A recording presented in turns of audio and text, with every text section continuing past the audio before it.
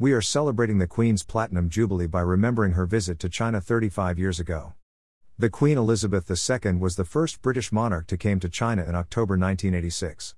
During the historic six-day trip, the Queen and Prince Philip visited the cities of Beijing, Shanghai, Shenzhen, Kunming, Guangzhou.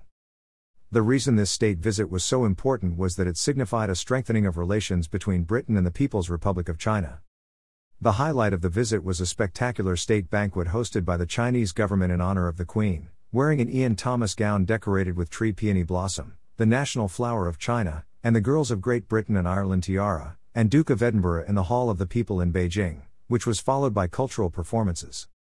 In a speech at a glittering state banquet at the Great Hall of the People in Beijing, the Queen said, "Some 390 years ago my forebear, Queen Elizabeth I, wrote to the Wanli Emperor expressing the hope that trade might be developed between England and China. The messenger met with misfortune and that letter never arrived. Fortunately, postal services have improved. Your message inviting us here arrived safely, and it has given me great pleasure to accept it."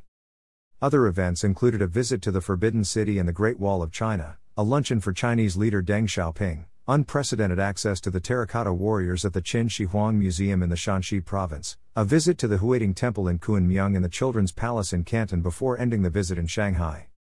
To mark the end of the state visit, the Queen and the Duke of Edinburgh hosted a return banquet for President Li Shanian and the First Lady of China on board the Royal Yacht Britannia in Shanghai, which included the entire Chinese government as well as many spectators who watched spectacle of the beating retreat.